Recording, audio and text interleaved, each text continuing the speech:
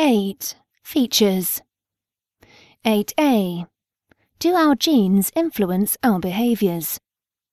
Dr. John Perry, Senior Investigator Scientist, MRC Epidemiology Unit, University of Cambridge.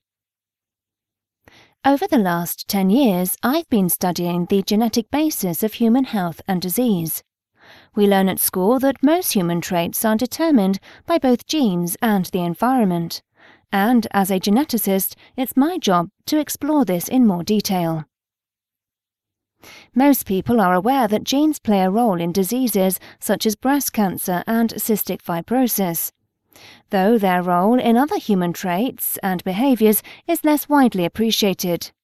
For example, obesity and body shape are strongly influenced by our genes, a fact that seems counterintuitive in the modern fast food world. Perception of risk and decisions such as when to have children or whether to smoke may also seem purely responsive to social or environmental stimulus, yet these too have a genetic underpinning. In my talk, I will discuss studies which explore this, using examples from recent and ongoing research in Cambridge.